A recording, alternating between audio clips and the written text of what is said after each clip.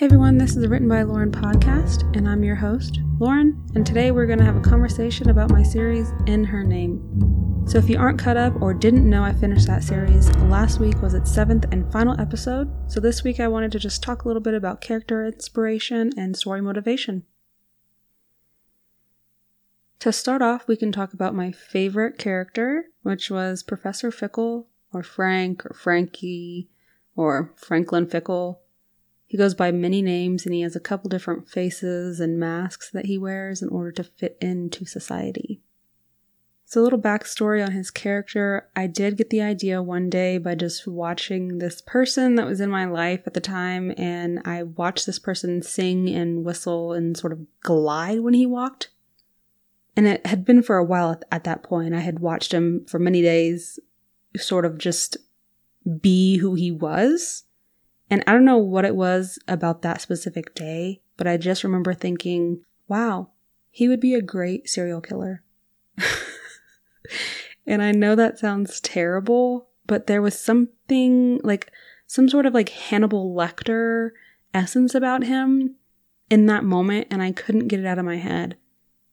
And what I mean by that is Frank doesn't eat his victims like Hannibal Lecter does.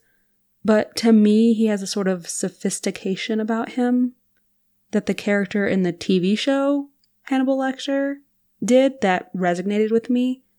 So I think I sort of saw the serial killer in Hannibal Lecter in this person. And I just kind of fell in love and wanted to create that character. So for me, it was important to try and take that proper classical music listening, open-minded man and twist him into this character that could be so charming yet so evil because of his twisted background. And of course, Frank has a terrible background and his mother was absolutely vile to him, which in turn made him into this person who saw himself as this all-knowing in a way, because this man really thought he could take people's lives and just do with them what he pleased. He of course took what he learned from his mother and the other women that abused children and did that to them, which is how he sort of justified it in his head.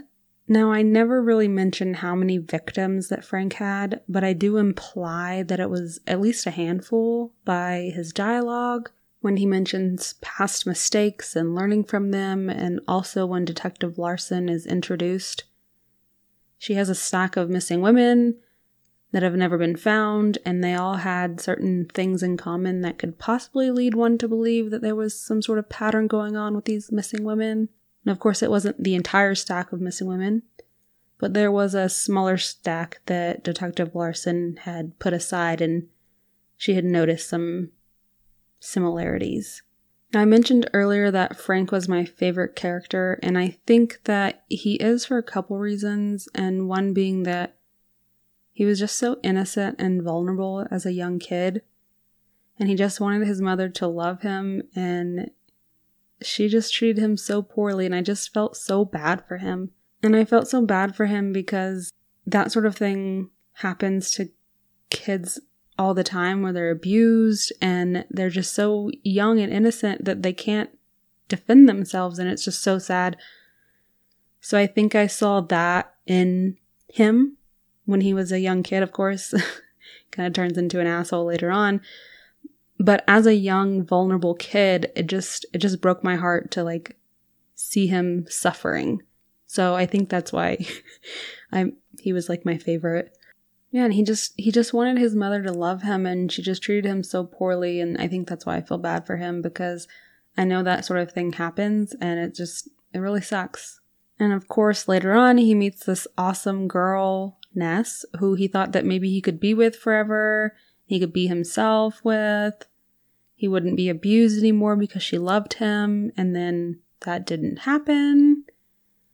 Of course, he blames that on his mother, but of course we know that it was his choices that led to that. But I do just feel bad for this child that I created, but that his mother created, and ultimately it was his choices, but I still feel bad for him. And of course, like I said, I know that he does turn into this terrible person as a young adult, and then of course as an older adult. but I wouldn't have a story, or at least I wouldn't have this story if he was a good guy, you know? But don't worry, I do have other favorite characters, and one of them being Detective Larson.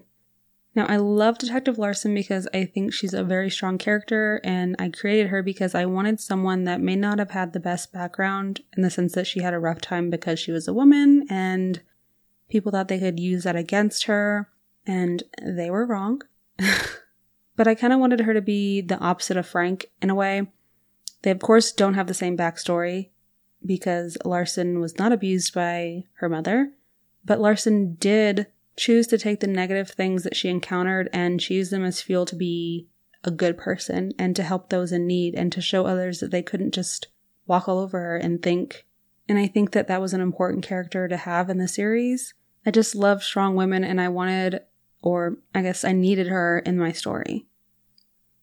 And I actually wouldn't mind doing a backstory on her because I do have thoughts and ideas on her background. Of course, I had to create a character. All characters need backstories. But I have thoughts on her background that I didn't specifically mention in the series. I know I kind of brushed over some of her background and some of the things that she had dealt with in her career, but I think if I did do a series on her that would be later on, nothing right now is coming out about her, but maybe in the future, if anyone is interested, just let me know. I might just write it in general and then have it.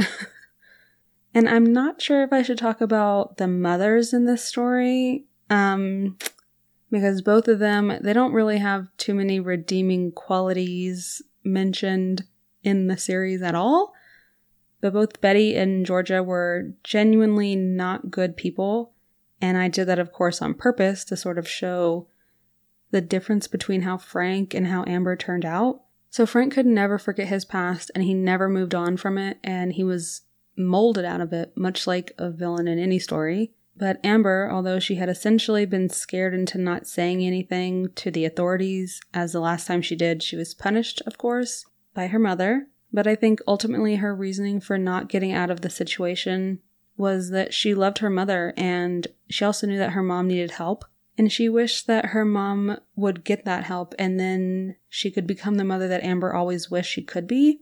I also think that Amber maybe thought she was strong enough to get through her mother's abuse. She didn't want to be seen as weak, and so she didn't ask for help anymore. Besides, it had never worked in the past, so why would she keep asking when it hadn't worked before? Of course, there can be a number of other reasons why she didn't seek help again, or didn't leave, or didn't just move in with Lily. But that was, I think, the biggest reason, is that she loved her mother. She thought she was strong enough, and she thought that if her mother got help, she could just be a good mother.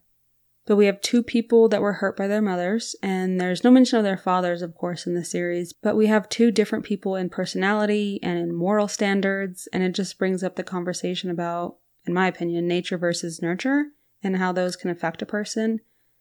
We don't have to talk about it right now, because I feel like it's more of a two-person conversation, but it is a conversation that I think can be had if anyone is interested, maybe over on my Instagram or in a future conversation episode like this one.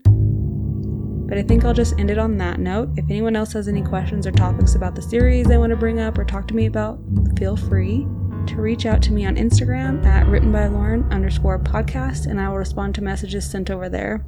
If this wasn't enough backstory for you or enough conversation about the series, hit me up over there and we can chat some more. But thank you guys for listening, and come back next week for another episode. Have a great week, everyone.